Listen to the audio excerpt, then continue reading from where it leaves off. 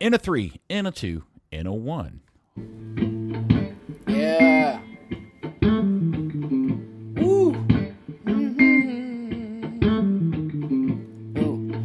Third Degree, the Third Degree Net Podcast. Third Degree, the Third Degree Net Podcast. Third Degree, the Third Degree Net Podcast. Third Degree, the Third Degree Net Podcast. Hi, this is Ben Peacock. I'm a leader and diehard supporter in El Matador, and I'm the Third Degree Discord user known as Eric, doomed to be forever orange. Third Degree the podcast is brought to you by Soccer 90, your source for FC Dallas, U.S. national team, and international club gear. Check out the new arrivals dropping daily, gear from leagues around the world, fresh Serie A, Premier League, Bundesliga, and of course, MLS and FC Dallas club merch available now. Remember, Third Degree listeners get 20% off at soccer90.com with promo code Third Degree. Some exclusions may apply. Well, hello there, FC Dallas Curious fan. Welcome to another episode of Third Degree, the podcast. Number, please, sir? I believe it's 159. Hi, it is me, Peter. And helping out today are my two helpers in soccer talking. First off, Dan Crook. Howdy, Dan. Howdy, Peter. You're getting better. Did I get it right that time? Yeah, okay, you're doing cool. better. You're getting there, man. Just a few more years, you'll be a fully Texan. And, of That's course, fine. your hero, my hero, everybody's hero, editor, founder of thirddegree.net, Buzz Carrick. Come in, Buzz. Hello, Peter. How are you on this fine Thursday evening? I'm good. I know we need to get this done because if you think Buzz is nutso about the MLS draft, oh boy. You have no idea how absolutely insane he is about the NFL draft, which starts in about a little over an hour. So we gotta book it and get this thing over with because Buzz has got better things to do. Well, the NFL draft has value, and the MLS draft does not. So, Well, fair enough. Yeah. Right, I get it. I'm going to start with, we're going to talk about the amazing win at Toyota Stadium last Saturday in the Texas Derby between Dallas and Houston. I'm going to start by reading a line from Matt Doyle's review of that game on MLSsoccer.com. The last line, which I think all of us can understand and appreciate, reads as the following. It got Dallas a win, which is huge. Nonetheless, I doubt Estevez is too thrilled about how his team has played the past couple of weeks. Buzz, I think Matt's hit it right on the head. yeah, for the most part, although when I talked to him about it, he certainly sold up the idea that winning is important and that they were pretty happy with the result, obviously. I think that the club would be happy with that aspect. Their ability to get a result is important, but we always talk about too, that you have to analyze the game in terms of overall. And obviously the last few have not been colossally phenomenal, beautiful, play people off the park kind of wins, but a win's a win. So you take that part and go. Dan, you wrote up the review of this game. Would you like to summarize or give the highlights or your overall review of the match? It's a satisfying win, right? The one that you don't play well in, you get outplayed by your arch rivals, and you still come away with the points. I thought the Dallas started well. Houston maybe taking a note out of New York and a few teams' books, going into that kind of more high press, moving out their 4-2-3-1 into a 4-4-1-1. Absolutely destroyed Dallas. Dallas had nothing. I think the one that kind of stood out for me as I was looking over the halftime stats and everything, and we always talk about Edwin Cerrillo and his ability to get the ball forward, leading the team, and he had no passes into the final third. I think he only finished with one by the end of it, which, just an absolute crazy. A crazy number for him personally. I absolutely loved the use of substitutes. Nico Estevez, I thought, played it brilliantly, bringing on Franco Jara, a guy who, we don't think of him as like a ball of energy or anything, but he's a guy who can get fired up pretty easily. We saw that against Houston last year when he was kind of getting kicked about in pre-season, and then he brought that into the regular season again. Kind of just knew kind of knows his way around a derby, a Clasico, whatever you want to call it. And then I guess the master change in the 84th minute, that triple substitution that brought on Facu and Siki and Sebeling. Obviously, Siki is a guy who is a ball of energy. If you're chasing the game late on, he's definitely someone you want to harass defenders. But I liked that we got to see. We think of Facu as a guy who's just a defensive guy, someone who you just put on the field to stop things. But it's kind of funny watching him get the game winner and really attacking the particularly the 6-yard box in those last few minutes. There's so many things that you brought up that I want to touch on, but I want to kind of go back to the beginning, Buzz, because in my notes of the game, I have a bunch of question marks at the top of my notes. And it's like question mark formation, question marks tactics, packs pressing high. Is Houston playing with 3 or 4 in the back? This was the weirdest tactical game I've seen in a while, and I never could quite get a grasp on what either coach was doing. Yeah, Houston, up until their Open Cup game, has played a 4-3-3. And then the Open Cup game, they tried this 4-4-1-1 look. That's the only reason that I recognized it was because I watched, in order to get ready for this game, I watched their Open Cup game. And Darwin was definitely playing high and up off the striker, and their wings were definitely sitting back. What normally are their wings. Coco Carrasquilla in that formation was phenomenal because he didn't have to go as wide as he usually does, and he was able to just patrol the middle of the field. And when he has Matisse Vera in there, who was an aggressive tackler, those two guys just clogged the middle up, and Coco was phenomenal, and I thought outplayed the entire Dallas midfield. And I think because Darwin was so high, I think this contributed to Edwin's problem was because Darwin was so high, Edwin had to sit back deeper than normal, more like last year, in fact. Remember I wrote that thing earlier this year about how good he was playing higher up the field. I think he had to shift back because of Quintero. And part of why the game changed is because Quintero had to go out at halftime, so Houston had to adjust then. Dallas was in a really weird shape. A lot of teams, as you say, have figured out that to high press Dallas and make it difficult for them to get out or even mid press them, just press them in general when their defense has the ball and they're trying to come forward. So that's a work in progress. They continue to work on that in training. Because Houston played a different formation than they have played other than the Open Cup, which seemed like a test or a different group of guys, so you didn't put much stock in that. So I think Dallas, in a way, was expecting them to be in their 4-3-3, and they weren't. And they did not adjust well to that tactic in the first half. And I think late in the first half, I looked at the possession, and Dallas had 44% possession. So to get just absolutely throttled in terms of having the ball when you're a team that likes to have the ball at home was really telling. And then, of course, the second half, it changed completely. By the end of the game, they had more possession, Dallas did. Not by a remarkable amount, but they caught up in the second half and then went slightly ahead. So it definitely was a game of two halves, and it definitely was the first half was really, really weird. It was almost like Dallas was playing like they play on the road. They were playing like they played in New York, and that was really weird. And when I talked to Coach about it today, he actually said that he actually emphasized a little bit that some of their defensive issues were some of them just related to tenacity and energy and effort, and just not coming out ready for he didn't quite say this, I'm paraphrasing, the idea is maybe they didn't quite come out ready for the intensity of a derby. Whereas, he didn't express it that way, but that's the way I took it when he talked about, just energy and effort being a little bit of missing in the first half. I found something interesting that he said after the game. He said, they'd identified the changes they needed to make in the first half, but then they waited. They wanted to pick the right moments. I mean, for that midfield change, you were waiting a very long time for something that you've kind of recognized in the first half, and you've kind of wanted to just see how it evolves. I do find it interesting, Dan, that this coach definitely has it seems to me, like a kill the game sort of mentality in a lot of ways for the first, 60 minutes. I would particularly see this on the road, where he wants to stifle the other team as much as he can and then go for it late and get a goal.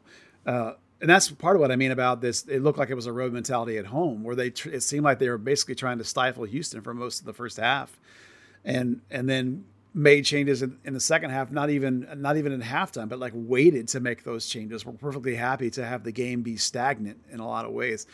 Martin Paz only had one save again. So this was back to the home form we've seen where you don't have to make a lot of great saves and the other team doesn't really have any good opportunities. Despite the fact that they had more of the ball, they didn't really have a lot of great things going for the most part in terms of attacking opportunities.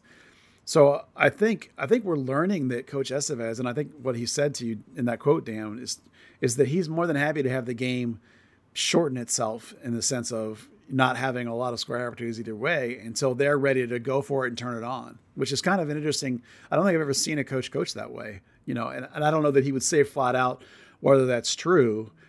I definitely think he would agree that they try to stifle the other team's opportunities as much as they can. I mean, obviously the other team not scoring is a good way to get results, as we're seeing this year.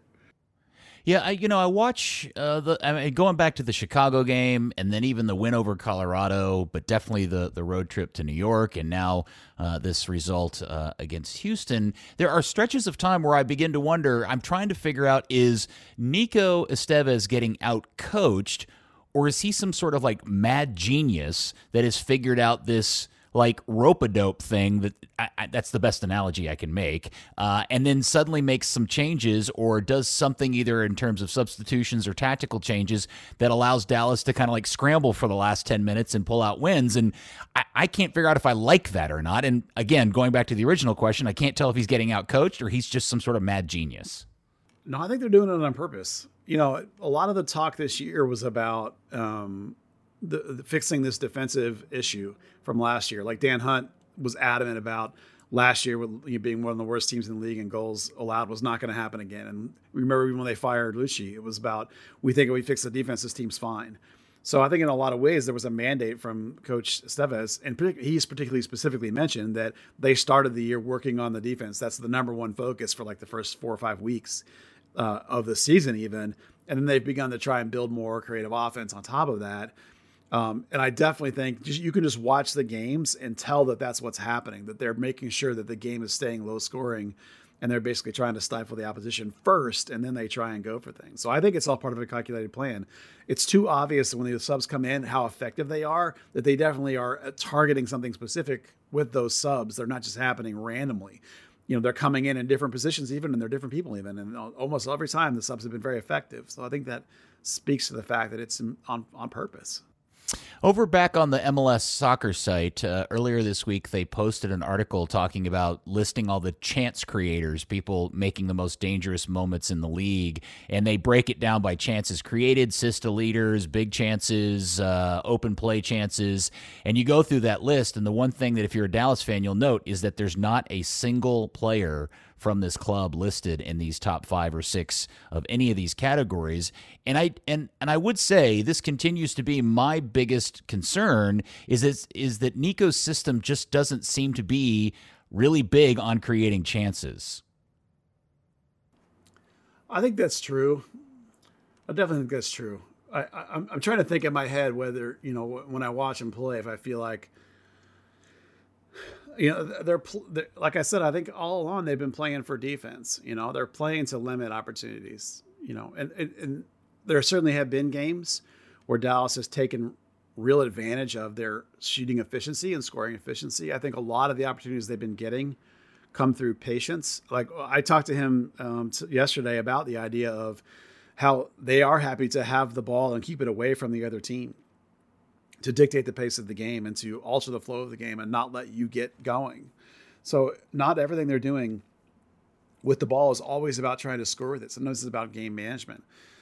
And Jesus is a pretty efficient scorer when he gets the right opportunities. And I think, that they're left with guys. They're not firing balls from long range. They're getting a lot of balls where they're working them in the box and getting a good position. So it's not going to be a high volume shooting team. I think it's a very different team than we've seen before. We haven't seen any of these like 20 shot games. We've seen like 12, 13, that kind of thing. So it's definitely different than the team before. We're still getting to learn this team and this coach and it sure seems like there's this trend of this is just how it's going to be. I mean, it's not sexy necessarily and like super enjoyable, but these coming back and winning is a lot of fun. So it's hard to complain.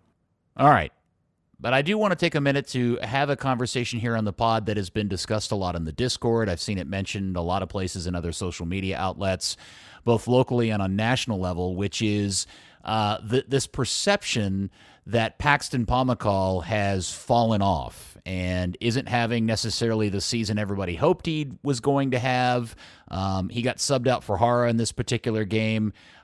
And I just kind of want to, to me, a lot of what's happening is a byproduct of Nico's system and less about and Paxton playing in a way that he's being told to play that doesn't allow him to do the things that we all fell in love with several years ago. Plus, forget the fact that he's also 3 years older at this point.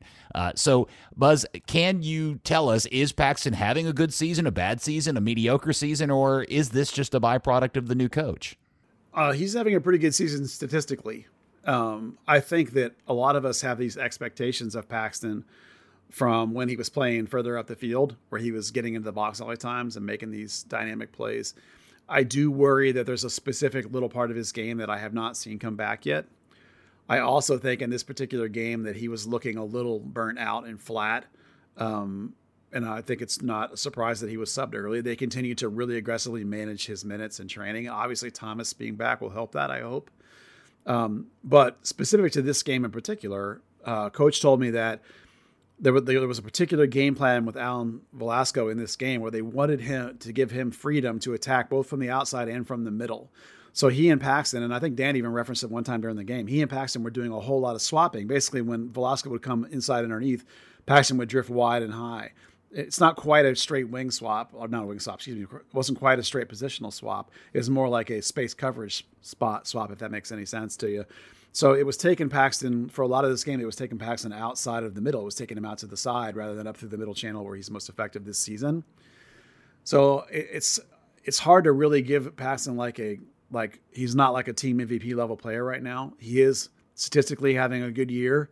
It's just not what we thought he would be at this point. It's not what we thought he would be a couple of years ago. And part of it, of course, is that he's now playing as this deeper 8 and not playing high as a more 10-ish like guy as we had seen him do before. So I'm just going to say that was kind of an ambivalent answer to it's okay. And that's kind of really how I feel about his whole season. Dan, how much of what maybe people perceive as Paxton falling off is actually just the reality that Brandon and Daniel are having really, really good and improved seasons from their prior years? I mean, it's definitely part of that. I think in some ways people just have to also be realistic. Yeah, where we talked about Paxton having that surgery and the 2-year recovery, we're in year 2. He's not himself yet. Last year was get fit. This year is find himself. Maybe he hasn't fully found himself yet, but we're 8 games into the season. But Brandon Sylvania and Edwin Cerrillo having phenomenal seasons. They've definitely come on, leaps and bounds more than Paxton, who already had that kind of, extremely high level anyway. Definitely overshadows and hurts that perception. All right. So, Buzz, you talked about something that I was really highlighted for me in the game because there was a big switch in the 70th minute when we talked about Paxton being subbed out for Hara. And the big move for me is that it suddenly seemed that this put Alan Velasco in the middle all the time. Like suddenly he shifted from a wing position to a middle position. And that completely changed the game because there has been long stretches of time over the last, since his big debut that you just feel like Velasco's not getting the ball enough and we're not really getting to see him. Boy, howdy, I got to tell you, he looks really good in the middle of the field, and he kind of took that game over from that point, and I'm beginning to wonder, is it possible we may see more of him in the middle of the field? Yeah, I'm actually glad you brought that up because I wanted to talk about this for sure. There was about a 10-minute run where he was coming from like a deep 8 spot, and it literally made the hairs on my back of my neck stand up. Like he was bossing the game. Yeah, like my soccer vibe mojo just went through the roof, and I was like, oh my God, please do more of this. Now, specifically, I asked about this too. I'm getting all my Nico stuff out of the way. He said the game plan at that point was that Franco Jara came in and kind of moved up high next to Jesus, almost like a two-striker system. And they gave Marco Farfan the high responsibility, like the wing where Viola had been. So basically, they made the left back into a Lucci style left back, if you will, a Hollingshead style left back, and that let Velasco go inside and basically play the attacking 8 spot that Paxton normally plays. And that was, of course, so exciting and dynamic watching him run at those gaps and run at those defenders. It was electric. And to play on the idea of, will you see it more? You remember I told you 2 weeks ago that they were working on another formation, and that formation is a variation of the 4-3-3, but it's a double pivot variation. That means Edwin is as the 6, and Brandon sits back next to him as a deep 8, basically. And when they do it, Alan Velasco comes in and plays as a 10 underneath Jesus, like a pure attacking mid. So that formation and that tactic is 100% in the bag. And it's 100%, I think you're going to see going forward. And I really want to see a lot of it because that is so exciting when he was in there. Well, I would comment that a lot of what we saw in that 10 minutes is the type of ball progression and beating of defenders that I think we've been expecting out of Paxton. Yeah, but yes, 100%. That's what I said about that explosion into the box that we were all hoping that Paxton would be doing, and he's not. That's the tiny piece of his game that's missing. Now, admittedly, in that stage of the game, Dallas is trying to get back in it, and they're being really aggressive, and Velasco has some freedom there that Paxton ordinarily doesn't for the bulk of the game.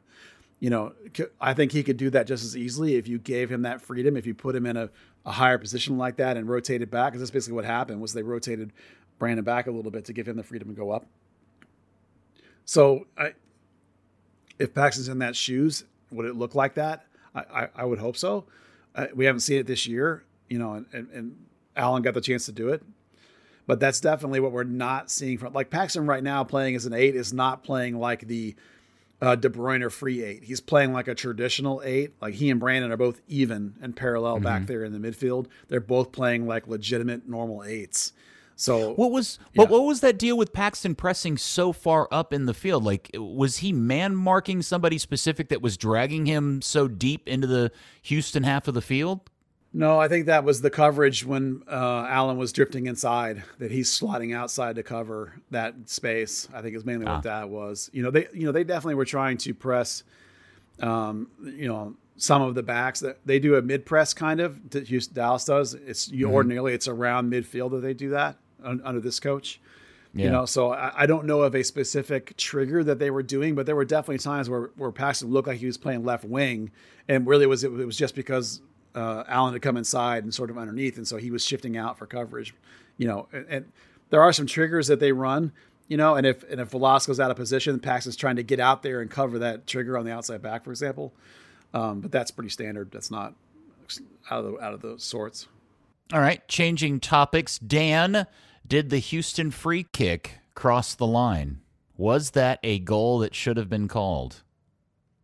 And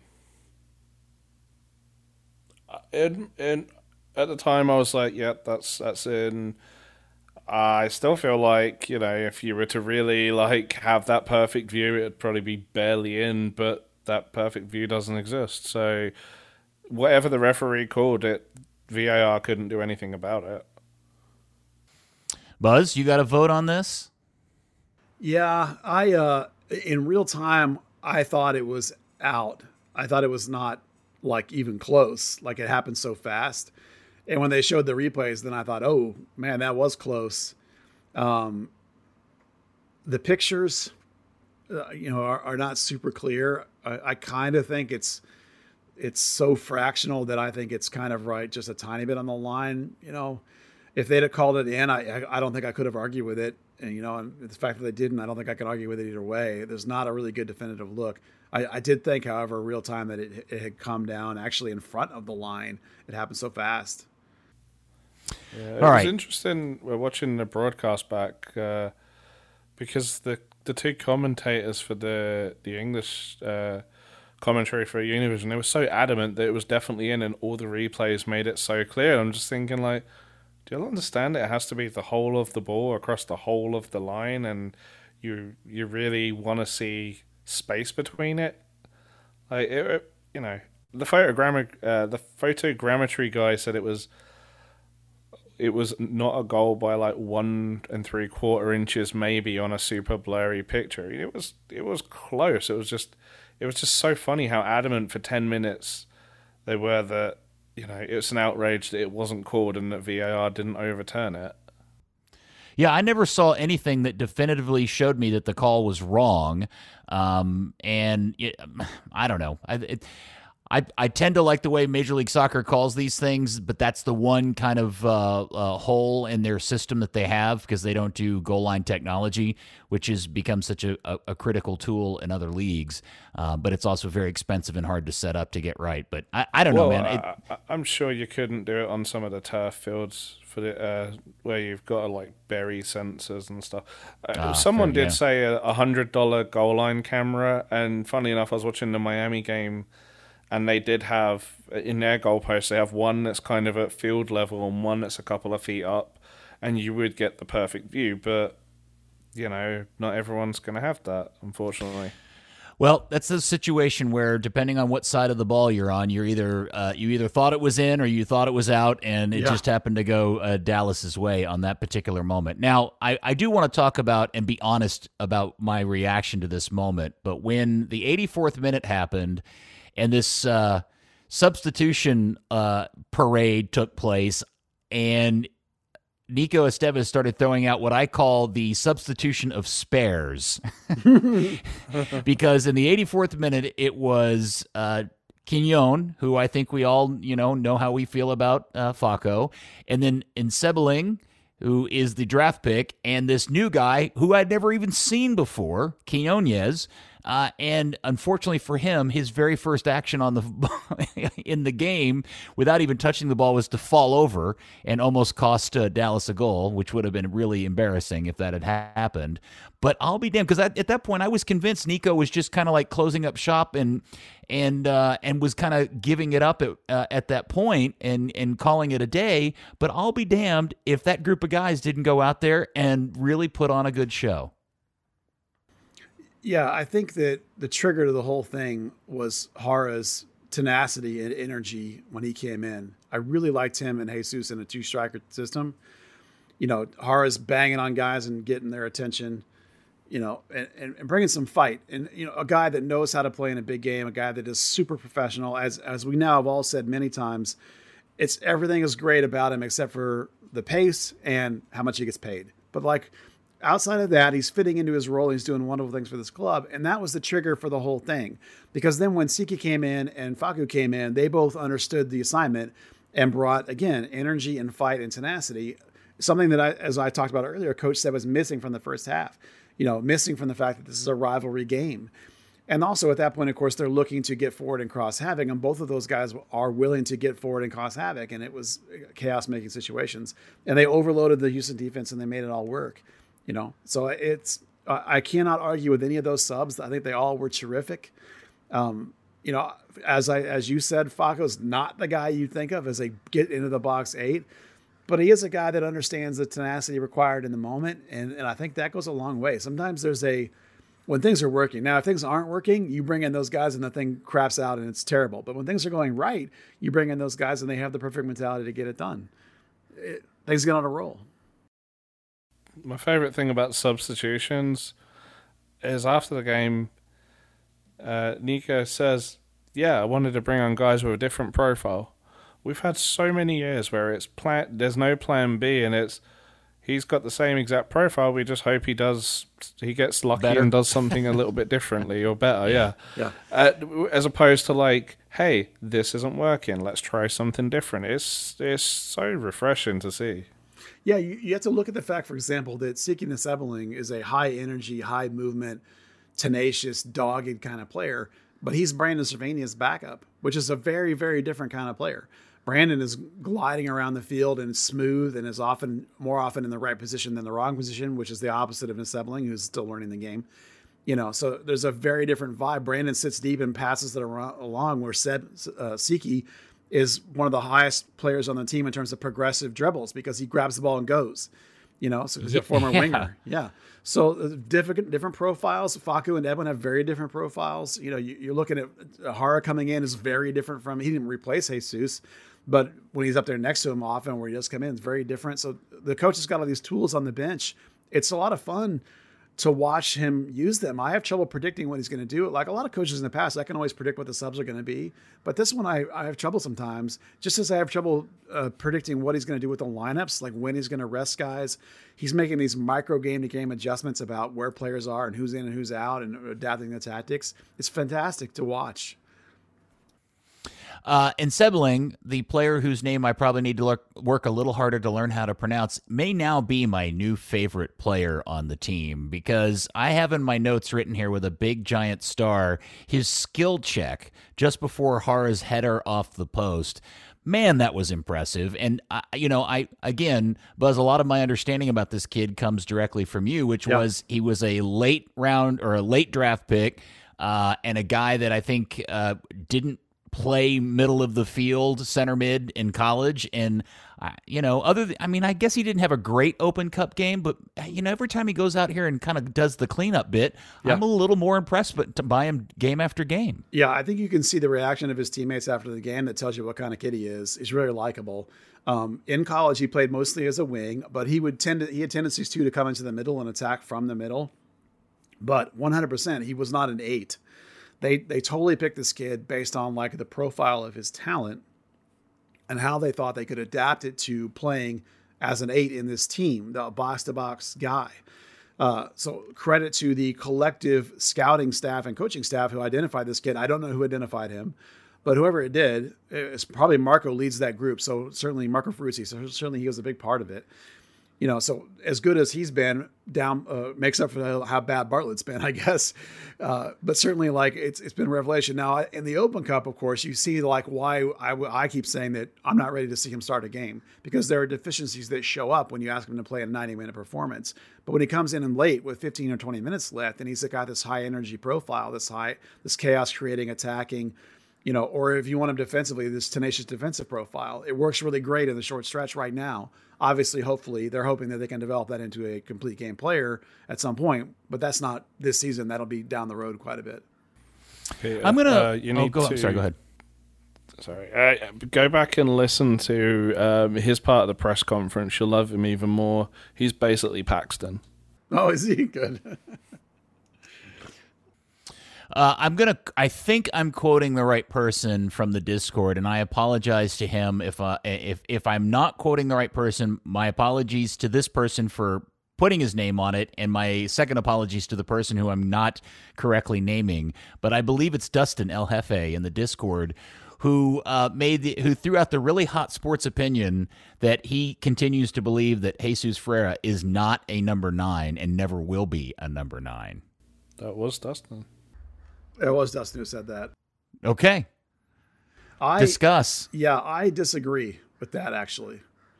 I think he's a great 9. I just think he's not a traditional 9. I went on Glenn Davis's show the other day, the Houston guy, to talk about FC Dallas, and I mentioned the fact that when I first said to Coach Nico, I called Jesus a false 9, and Coach Nico pushed back on that idea with this build 9 suggestion. And we'd had a laugh about that. And that's a funny bit, right? That people don't want to call a false 9 a 9. A false 9, they don't like that terminology for some reason, but that's what he is. And the build 9 is how our coach here describes it. And what that essentially means is it's a 9 based on movement, but movement that's more into the facilitating progressive play in the sense that he's coming out of the middle, he's coming back, he's checking back, he's moving out. He's creating space with his movement and then powering back in there to exploit that space. There's nothing wrong with that. It's not a post up 9. He's not Alan Shearer. It's a different kind of 9. The modern game a lot of times uses these guys that are not prototypical big guys up top. He's not an over the top 9 like Jeff Cunningham or Dante Washington. He's more like Jason Kreis.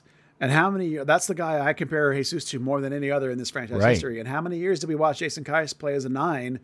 Did we like him better when he was paired with Graziani? Sure. But Kreis played as a false 9, that kind of off movement based 9 all the time. You could argue that Kenny Cooper, when Kenny Cooper played as a 9, did the same thing. We all wished he wouldn't because of his body, but he always did, So This is just a different kind of modern 9. I actually think that you can look at his scoring efficiency rates, like how many goals he gets per shots. And I think he's a phenomenally good finisher. All better when he's one-time triggering it, quick trigger, right? We talk about that Jesus all the time. Don't try and dribble. He's been a 9 for most of his career unless he was in a team with Pepe in it, Yeah. I think the guy's a great 9. It's just not Blas Perez type 9, right? It's a different kind of guy. And a very different system too. Oh, for yeah, sure. yeah. This is not the same. The systems now, this is the system the U.S. national team plays. This one that our coach is doing here. It's a very different system than we've had here in the past. It's different than Oscar played the same shape, the same 4-3-3, but it was executed very differently. Different tactics, different method, So every coach is different. And for this team, Jesus is a perfect fit as a 9. All right. I know we've talked about this a lot on the podcast. We've speculated and discussed it ad nauseum, and it really seemed to come to peak discussion both on the broadcast and online afterwards. And it's the issue with Esteves' desire and request to water the living hell out of that field to the point where everybody's slipping, falling, and at times it feels like it's doing nothing more than endangering Dallas's chance of winning games. And nobody can quite figure out why it's happening so much. And do we have any more information about what's going on with all of the damn watering of the field? I do, in fact, have more information about that because I did actual reporter things and went and actually talked to somebody in FC Dallas's ground crew to find out what the hell's going on. And did you meet down in a parking garage No. late at night? No, but they came out to training and talked to me. It is 100% not the watering of the field. That's not what it is. It has to do with multiple factors of how fields are maintained. And very specifically, the Dallas field right now, by the way, it's due for its tear out at the end of June when they replace the whole thing. I don't know if you guys ever noticed that. Yeah. Fans, regular fans may not, but that it gets completely replaced sort of in that window after the Hall of Fame concert, depending on when the Open Cup game comes in there, the next one, if they advance, knock on wood. So here's what happened with the field.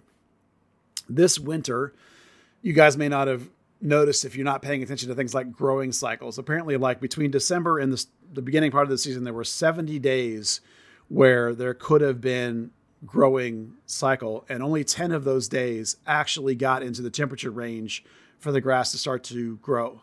So that's a really low number for Texas in general. Which means that it was a cooler spring than before. And then on top of that, it was the football load, which from more high school football games than they originally thought were going to be in the stadium, and from the bowl games and the high school soccer games that have been played there, and from a couple of concerts, and from Dallas Cup, and from the GA Cup.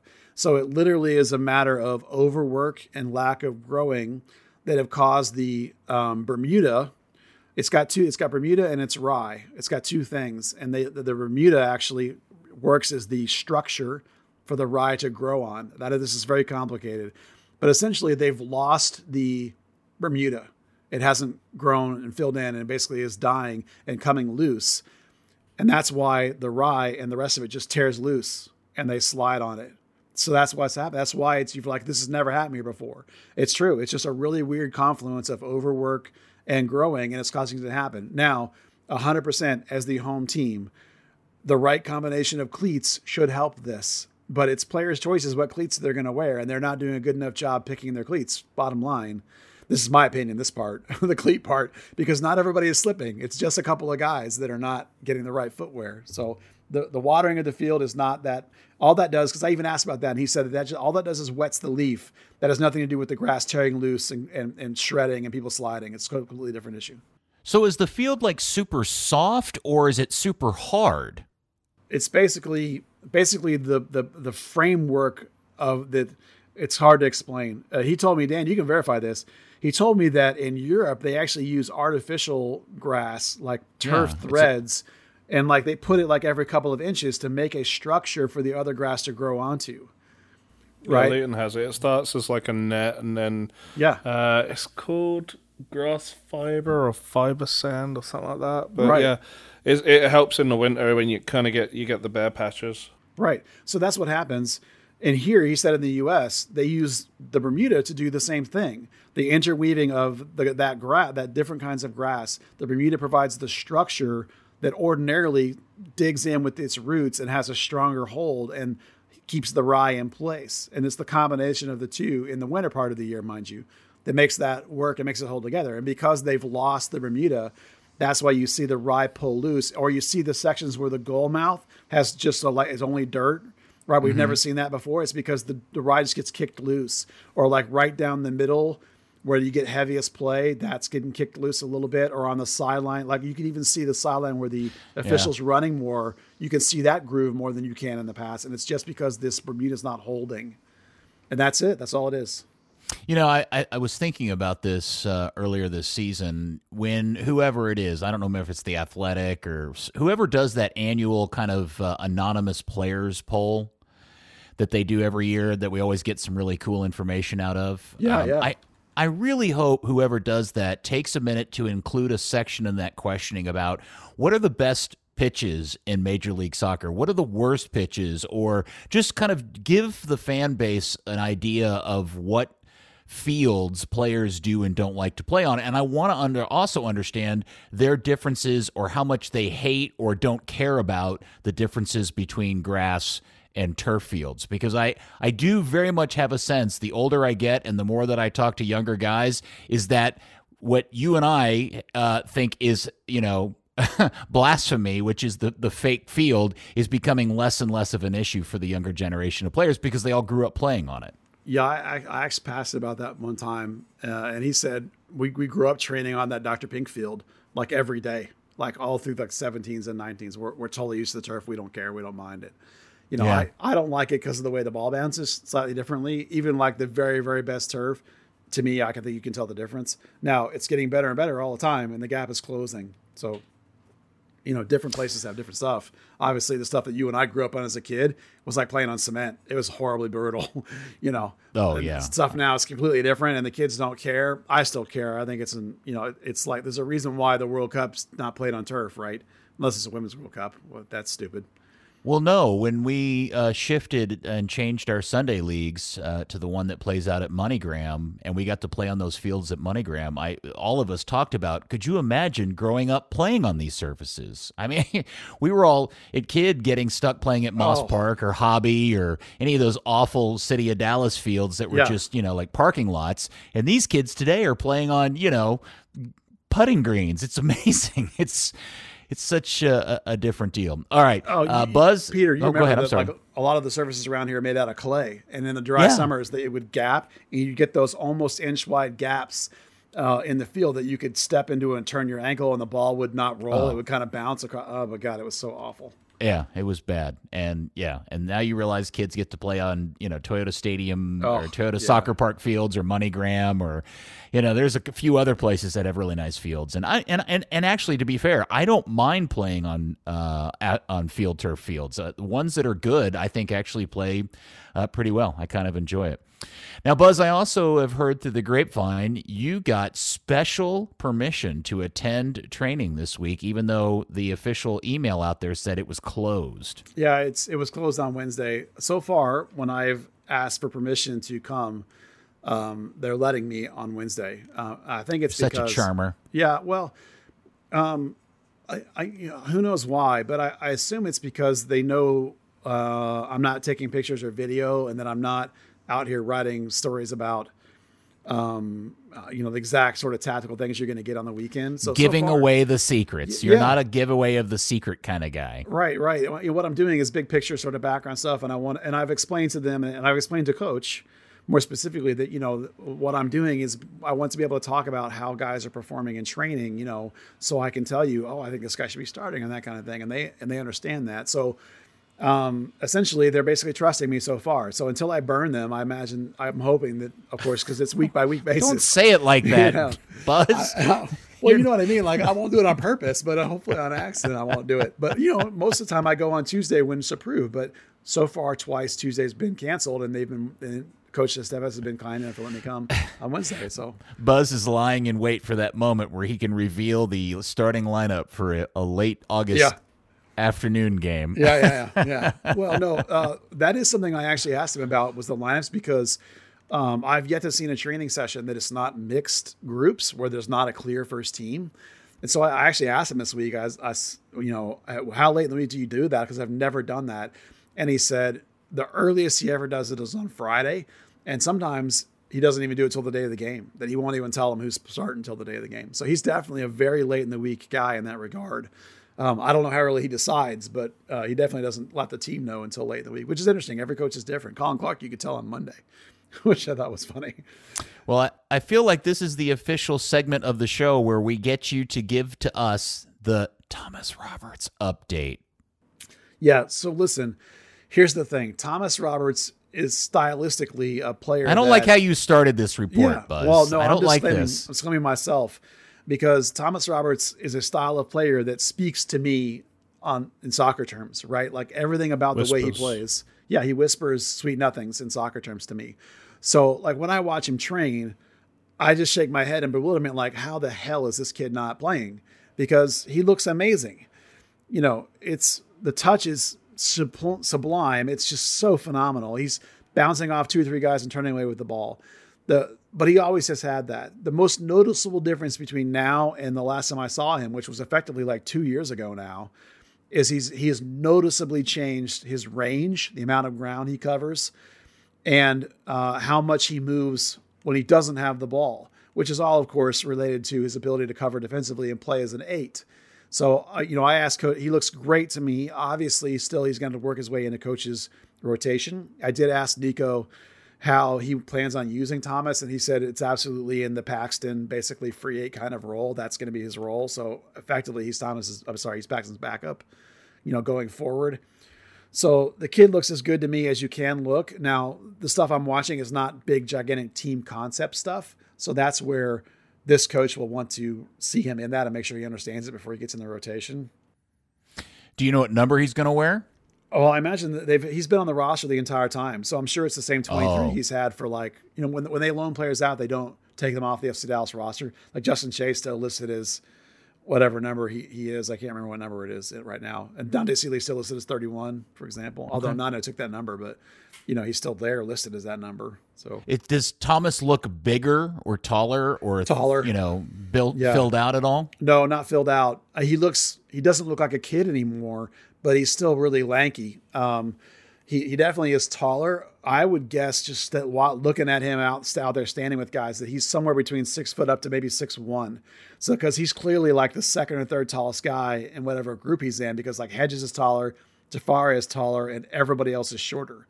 So it's actually for FC short, it'll actually be nice to have somebody out there slightly taller. But when I watch him play, he just makes my soccer heart sing because of the way he plays, the style he plays with, the splitting passes. Right now, the biggest detriment is that you can see that he's not on the same page as everybody because he hasn't been here. Guys move the guys that he knows are fine, but like Paul Areola and Alan Velasco move differently than he's expecting. So there'll be a slight missed pass here and there from that. But it was always only with people that he's never played with before that you could see that kind of happening. And Coach did say the first week he was back was tough for him because it was a game where they had 3 weeks and he didn't really get to do work with anybody. So really this was only like the second or third session he's had since he's been back, full session that I got to see him. So. It dawns on me as we're sitting here talking about this, Thomas, it's been so long since Thomas has played for this team. I think we decided last week, 2019? Yeah, I looked it up. Was that the last time he was with it? Yeah. All right. So the reality is there are a lot of people listening to this podcast that have never seen Thomas Roberts play, and he's probably more like a mythical creature than an actual player. So Buzz or Dan, I don't care who, could somebody just kind of tell everybody the story of Thomas one more time, and maybe also at the same time describe what makes him unique or special or why you're excited about him being back with the team. Danny, we give it a shot? His flowing locks and the way we get to whisper. No, I mean, he's just such a smooth, rangy passer. Something that I think Dallas has had trouble with at times. We're starting to see more of it from Brandon. We've seen plenty of it in the past from Paxton, but I mean, ever since he was, 15, 16, we've kind of looked at him and been like, this is going to be the guy that looks like he couldn't do, almost looks like he can't do anything, but is going to be like a potentially phenomenal professional. And yeah, I mean, I think, everyone probably has a bit of a personal stake in it with the run of luck he's had. Buzz, why don't you talk about his background and where he comes from? Sure. Well, he's from Arkansas. So he's definitely, as far as I know, the greatest player to ever come out of Arkansas, if that helps you any. He and Brian Reynolds, of all people, are best friends. They hang out together and did hang out together a lot in Europe all the time. Thomas is, for my money, and I said this before, he's the best dribbler to ever come out of the academy. He literally would dribble through 5 or 6 dudes and score all the time when he was with the 19s. He was the problem, quote unquote, the problem for Thomas is that he was a pure 10. He's a playmaker, he's a dribbler, he's a destroyer, but nobody does that anymore, right? Even if you're playing a 4-2-3-1, which has a 10 in it, you don't play that way. You have to play a two-way game now. It's the Ozil problem, right? The dying position. You have to be able to do the defensive duties as well. You have to be able to press. You have to be able to get back. You have to be able to play as an 8 effectively, right? So that's been the dilemma for Thomas since he signed as a pro. That first season as a rookie, he played like 6 games out of the first 8 or 10 or something because Dallas was really banged up. And then he never played again. And a lot of it is because at the time he wasn't really dialed in on the defensive responsibilities. So he's been working on that for a couple of years now. And then, of course, COVID happened, limited a lot of his opportunities to go play for North Texas, for example. Because when he had done that the first year, he just destroyed those games when he was in them and cared, and that was always a trick too with Thomas and when I talked to various people that know him was like, well, dude, when you go down, you have to act like you have to play so it looks really stupid that you went down. And at the end of 2019, he started doing that. And that was when they quit sending him back down there because it was obvious that he was way better than everybody else in that game. So then, there was a disconnect with Lucci in the sense that he wasn't getting playing time, wasn't getting off the bench, and he just sort of needed a fresh perspective. And so they worked out, whether he worked it out or whether they worked it out or whatever, he got this loan to Austria. Bayern Munich was involved in it too. They brought him back like 3 times to look at him. Bayern Munich did in like 2 weeks training stints. And he also had some other trials in Germany too. So I'm convinced that they helped arrange that stint in Austria. And then in Austria, when he first went there, the team was really into building around him and developing him, but the coach turned out to be a really defensive coach and really wanting like a lot of Facos out there instead of a lot of Thomas Roberts out there. So he didn't get to play as much as he wanted. And then Dallas obviously has recalled him. Now, when I asked Nico about him, I said, what'd you think of him over your first couple of days? And he said, I've known Thomas since he was 15. Oh, wow. He said, we were tracking him when we were with Columbus and when I was with various youth national teams, for whatever. So I've known Thomas since then. I've been watching him play since then. When I was with the national team, we were well aware of him, and I'm well aware of what kind of skill level he has, and I'm really excited to get him back. So I thought that was really cool. That it's like I'm like great. Let's see if Thomas can get a chance under this coach, his new system. I'm like, dude, the coach already knows him. He already knows exactly what he's getting. So and the fact that they recalled him and won him back, I think that hopefully says that he's going to get a good opportunity. Yeah, and for those who have never seen him, it's hard to miss Thomas because he's this lanky, tall, skinny kid with this shocking, almost white hair. It's so blonde. I'm assuming it still is, Buzz. It still is. He didn't dye it blue or anything, did he? No. Sometimes I like to compare Dallas players to famous players so that people can know stylistically what to expect. He looks alike and he moves like Thomas Mueller in my book. Now he doesn't plays a different position. But when you watch him run, you watch him play, that's the vibe I get, that very German, very tall, very lanky with that same floppy hair, light colored hair. So, but super talented on the ball. I'm really excited for the chance to see him play in this system because I think he's going to be really good. All right, next up in a couple of days, they travel to Kansas City to go take on Sporting KC at Children's Mercy Park. The game's at 7:30. Any lineup predictions or thoughts about that game before we move on to the final piece of the podcast? Yeah, I think that you can watch Coach still working on workload stuff in training and with rotations and with early substitutions because they know he's basically got his first 11 locked in, which everyone at this point should be able to predict what they are. There's only 2 positions that are rotating at all. and one is the Fako Edwin rotation. And if we follow the trend so far, Fako should start on the road, as he has the last couple of road games, would be my guess there.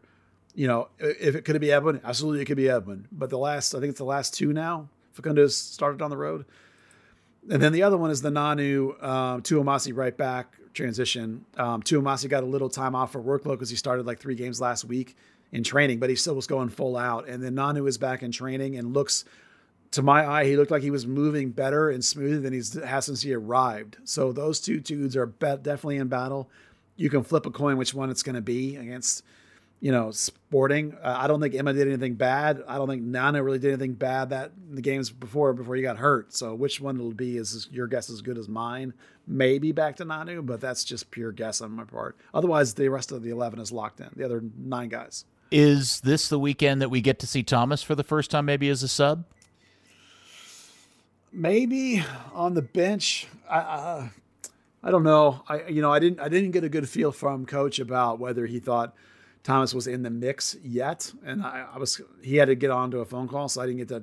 I only got him for like 10 minutes rather than more than I might like. So I don't have a definitive answer on that. I certainly liked the way he looked, and I certainly think that the way Brandon and the workload that Brandon and Paxton have been getting, the ability to have Siki on the bench and Thomas on the bench, or another 8, like it's been Khalil some too. Because he's been playing as an 8, like to get both of those guys out of the game if it's going well might be really important. So possibly, it's not a good answer, I know. Okay, no worries. All right, Dan, I'm going to turn to you for this next final segment of the podcast tonight because I feel like we hyped it and wondered and speculated about it endlessly. Could you give everybody your personal review of the new north end zone or behind the north goal thing that's on the stage? I don't know what to call it. A sign? A statue? What is that thing? But I mean, they're referring to it as a crest. No, sorry, they're referring to it as a shield. A little underwhelming, we were told that there might be smoke, there might be fire, there was going to be lights. There was one light. It was just the ring around the outside, the white part of the outline, and they had this whole thing of we have these 2. They did that daft superhero day, so they had Wonder Woman and Superman or some shit standing next to the Chick-fil-A cows. And then they were going to hit this button that said red alert, and then that would start the sirens for when the players come out, which is fine. They had this awesome video that they played before and totally unrelated to that. And then you get this hokey 2 people fake punching a little wooden sign, and then orange and white smoke starts billowing out from those little stands where they have the smoke machines. Just someone was putting down. So those red boxes in front of it are smoke machines. Yeah, they've got smoke machines and like regular smoke machines, like you see a DJ have or something. Well, colored smoke comes from a smoke grenade. You can't color the other stuff; it's just vapor. So there's someone still the red alert sirens going off, and one of the canisters of smoke's going off, and the other one, the guy's still trying to set it down beside the box and run away before it turns him orange. And why is it orange smoke, by the way? That's a good question.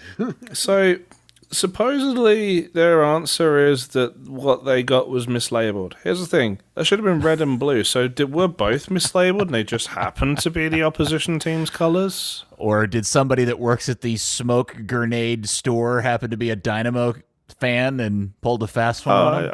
I believe it's more so talking to people, it sounded like even internally no one knew what to expect from this sign. It was this well kept secret. So maybe somebody misunderstood the assignment. It's like, hey, get the opposition's colors because we're going to show that we're going to smoke them, or some dumb shit like that. And then now they're trying to save face. But yeah, they did that, and it started the light. And I mean, I know a lot of people said, hey, it's a 2:00 game, it's dumb, the light's going to be dim. That part of the stadium is well lit by the floodlights. It's going to be dim regardless. Yeah. But it goes on the whole game. So at some point, What, there's the going to light be a does? penalty. Yeah, so at some point there is going to be a penalty at that end, and someone is going to say, turn that bloody light off so I can concentrate. Well, does it do anything when they score? No. It has some smoke that goes up in front of it. No, that was from the boxes in front of it. Oh, But well, the sign itself doesn't do anything. No. There's a ring of white lights around it. Well, Yeah. no, I got that part, but Yeah. Supposedly there was the potential for smoke and fire. Now, you know, the Houston game was windy. Maybe they decided to hold off on that part. Maybe that is a thing. I'm just waiting for a ball to hit it. That's going to be hilarious. Well, there's a big net, though. No, they take it down before the game. Oh. That's the same net that they have up before every game at both sides, and then they drop it. And then when the beer garden was there, that was the rigging that they used for the tifos. Oh, it was up for the North Texas game. That's the reason I said that. well, I was obviously just watching on television and seeing photos of it online, and it looks oddly. I know it's a big thing because I can see it sitting next to Toyota Tundra trucks, which I know are just a little less than 6 feet tall. So I know that it is 30 feet tall, but in that giant chasm of a space, it doesn't look that big, at least in photos. So does it look bigger in person? It's definitely better in person. Yeah. Okay. Yeah. It's you're right about it having a cavernous space, but it definitely is one of those things where I thought it filled the space. It has more depth to it, like 3D versus 2D. So it definitely feels larger in person than it does look in the pictures. But I admit that it should be bigger for sure. Okay. What would have been cool is if the logo itself was 3D, or like I'm sitting there right now, and as you're both talking, the lights in my computer are, they react to that sound. Well, how cool would that be if the lights in the sign reacted to the crowd sound, not just some little ring of light like your Ring doorbell was rung and you forgot to answer it? Yeah, I was wishing that it was suspended from the rigging for the stage, that it didn't have a stand, that it was like floating, hanging. That would be cool. Well, I saw that they had some cables attached to it in one of the photos, and I thought, oh, they're going to raise it, like maybe they'll lift it in the air on a goal or something, and it blows smoke and we're never getting lasers, by the way. Damn it! I just can tell we're never going to get lasers. Yeah. And the few photos that I saw, it's not big enough. Like the stage is beginning to look like that shelf in your house where you display tchotchkes.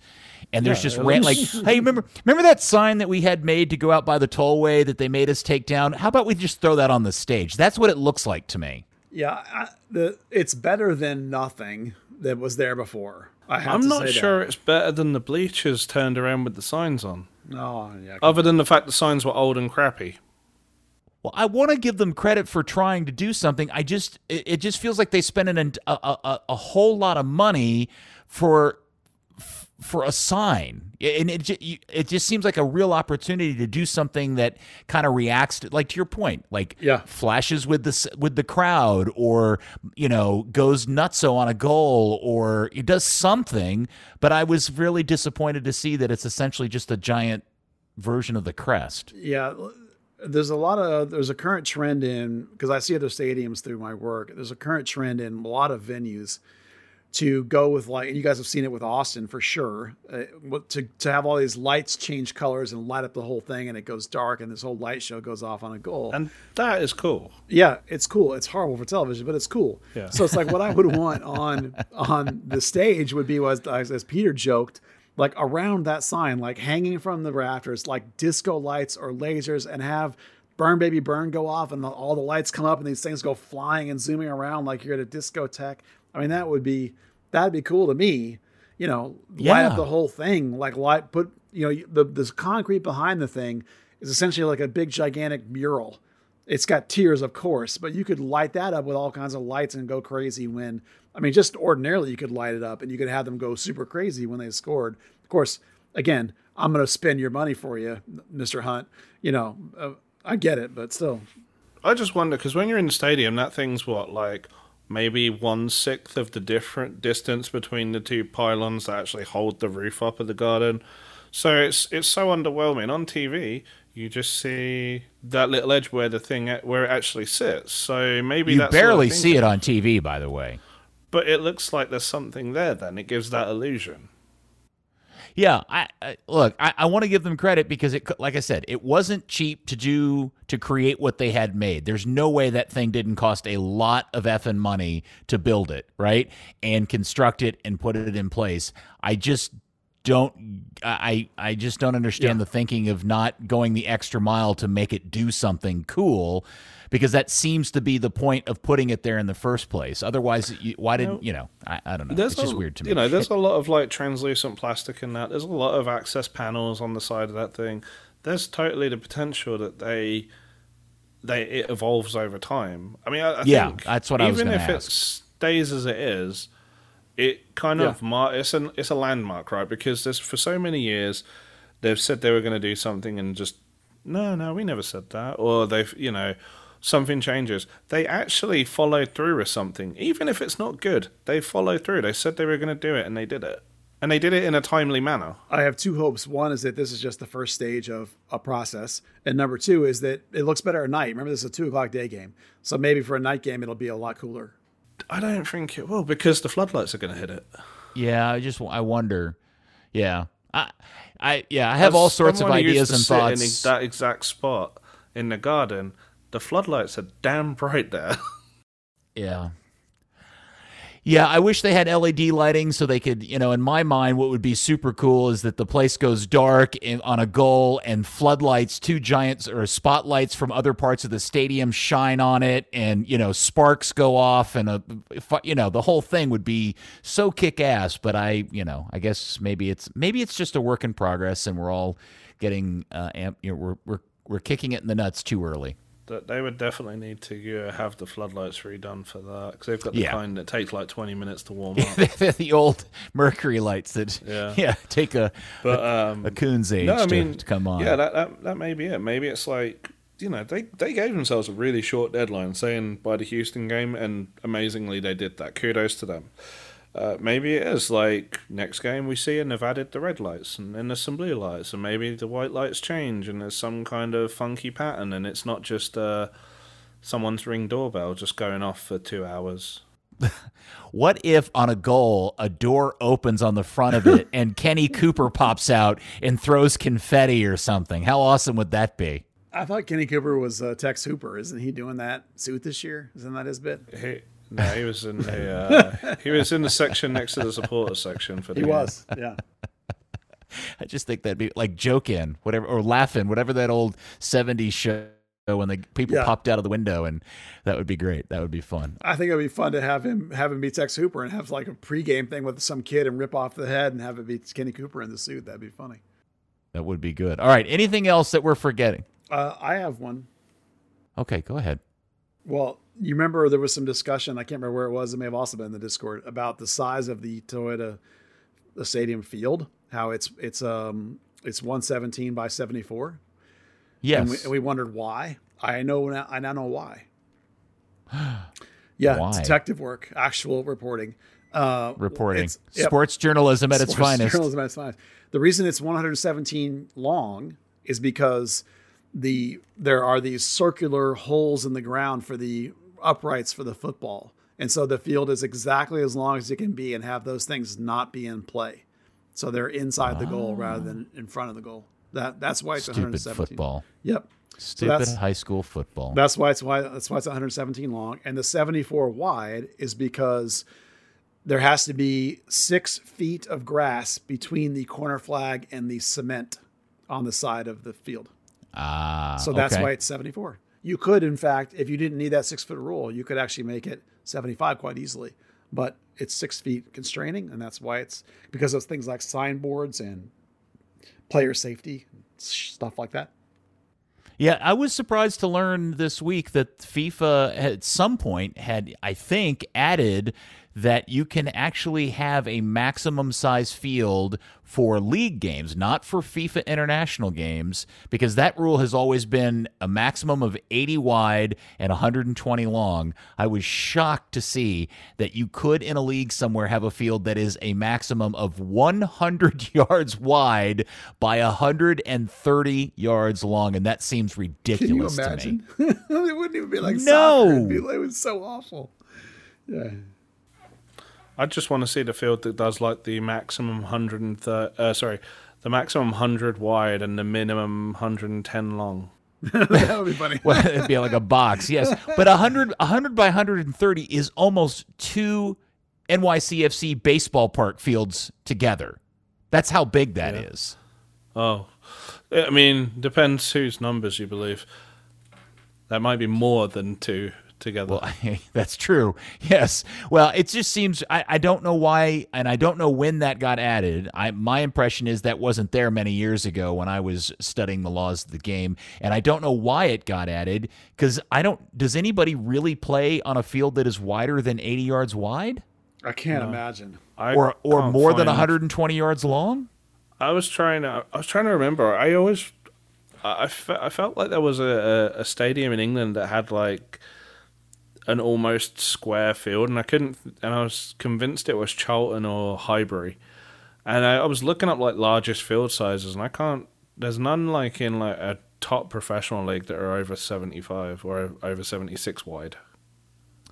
Man, that is just we started playing on a field that is 75 yards by 115, and every time we step out on it as old men, we're like, this is too effing big of a field. It is so huge. And so I can't even begin to imagine playing on a field that's 100 yards wide. It just seems so ridiculous. Yeah, the fields, the Toyota Stadium Soccer Center fields are apparently 115 by 75, so they're slightly shorter, but 1 yard wider than the main stadium. Yeah, crazy. Oh, we've played on one of those. Yeah. Yeah. Oh, you guys, you've run around and kicked the ball a little bit on that Toyota Stadium field. Oh, and compared yeah. to the stuff I grew up on, that thing is humongous. It's massive. Yeah, It it is feels massive. massive. And I'm Oh sure my the God. stadium doesn't help that perception, but it does. Yeah. Yeah, when we've played in the media game and stuff, it just looks like an absolute farm. Yeah. Of I'm not running space. all the way over there. Are you kidding? I'm going to stand right here in this center circle. Yeah, I'm going to do a Valderrama. it's bad. All right, Kilos standing on that field. Dan, you got anything else? No, I was trying to think. Is there any kit talk so we can send Steve Davis on the right way? Yeah. If you guys didn't stick around and watch the North Texas game against Houston after Houston Dynamo Dos, they ended up losing. But the 2 goals that North Texas scored were both phenomenal goals. There's a couple of dudes with some quality in that side. Who scored them? The new striker, that's the Bayern Munich guy who came from Colombia, Mulatto. He scored one that was a banger. And then the Spanish-Brazilian former U.S. U17 kid, Andre Costa, scored the other. They were both really nice goals. And you also got Kamungo down there and Blaine Ferry down there. Listen, that league is not great. Like compared to USL 1 was better quality, but North Texas's team is pretty good. They got some real quality. So is Dynamo. They're the first place team. North Texas lost. Wait, them. hold on.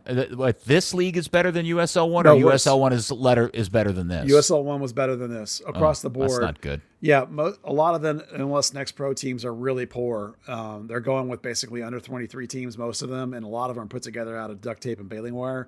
Houston Dynamo is really good. Their team, they use a lot of homegrowns, and they've got a lot of really good signings. Some of them out of their academy. So they're in first place. North Texas is also pretty good. It's not the very best, but there are 6 or 7 guys in that team that are pretty dang quality. I mean, just to give you a state of the league, like they're using Derek Waldeck, the captain. They're using him as a 6 this year. And Dan, you and I, you know that he's not really been up to being a 6 in USL 1 because he couldn't cover enough ground because the game was too dynamic. The players are too old and too professional. Well, it's fine this time. Next Pro's not as good. But nonetheless, that doesn't mean you can't enjoy watching these guys play for North Texas that are pretty quality, to be honest. Both those goals were phenomenal. Really. Okay. Hey, have you met Padmakal yet? No, I don't. You know, when I go all the way to Frisco, I'm going up there to watch the first team train. I'm not going up there to watch, North Texas train. And I just haven't had an opportunity because I've only been to like one North Texas game in person. It just hasn't worked out yet. I'll meet him eventually. That's fine. All right. That just seems like a love connection that needs to be made happen. I don't know, man. You never know until you meet a guy in person. I mean, I love his mentality and his attitude. I think it's all great. So we'll see. All right. Dan, thank you very much. Good stuff. Excellent work. Thank you, sir. Buzz, good quality sports journalism this week, my friend. I did the sporting thing, the reporting. You journalized real hard. I journalized. You journalized Yeah. super hard. I had my little hat on with my little Cubby reporter card sticking out of it. That was good. Did you have your little spiral notebook and your pen that Yeah. you had to lick to get it to work right? No, it's right here in front of me. That's what I had to look it He up. actually does that in general. Yeah, I have always had pen and a notepad. Yeah, taking notes. Champ. Yeah, All right. Yeah, I don't do Corby's bit, but yeah. You know, it's not Corby's bit. Oh, I thought it was Corby's bit. Oh. No. 20s reporter guy was Tom Gribble, who used to produce the old Bad Gribble. Radio. Yeah, Gribble. It yeah. was Gribble's bit. I just have to remind people I played Little League Baseball with Corby. That's my claim to fame. I'll have to next time I see him, I'll have to ask him, see if he remembers you. He might. I mean, he was 1 year older than me, and we went to the same high school. So I mean, he probably would remember me. He was a high school bully, wasn't he? Not too bad. I mean, he definitely was more popular than I was, but he wasn't too bad. He wasn't mean to me. He was nice to me. Maybe it's because You would have kicked his ass. No, I mean, I'm bigger than him, but I'm not really a kick people's ass kind of guy. But yeah, he was a pretty good Little League baseball player. I was not, but he was pretty good. Right. You were a better soccer player than Corby. Probably because I don't think he ever played. No, he did. Did he? He did play. Yeah, Oh, okay. he did. Yeah. I don't remember him playing for my high school, so he wasn't that good, obviously. His wife apparently was quite a soccer player. She may have played in college, Julie, if I remember correctly. Okay. She's also an Everton fan, so I need to go check on her. Yeah, she might be in trouble. Yeah. Hey, Dan, is Luton Town going up? Bloody hope so. Okay. We've got one game left. No, 2 games? 1 game? 2 games left. We need 2 points to seal the playoffs. We're currently in 4th. Gotta say, I'm pretty happy with where Newcastle is these days.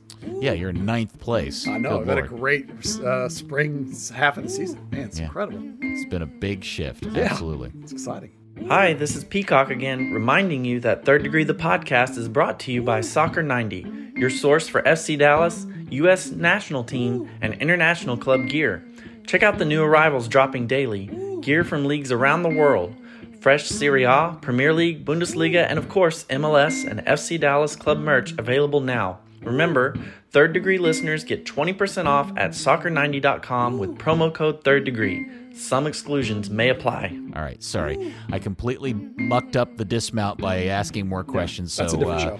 Yes. Thank you, Dan. Thank you, Buzz. And thank you, FC Dallas Curious Fan. We'll speak to you next week on another episode of Third Degree the Podcast. Make Buzz meet Palmer Ducar. Third Degree, the Third Degree Net Podcast. Third Degree, the Third Degree Net Podcast. Third Degree, the Third Degree Net Podcast. Third Degree, the Third Degree Net Podcast.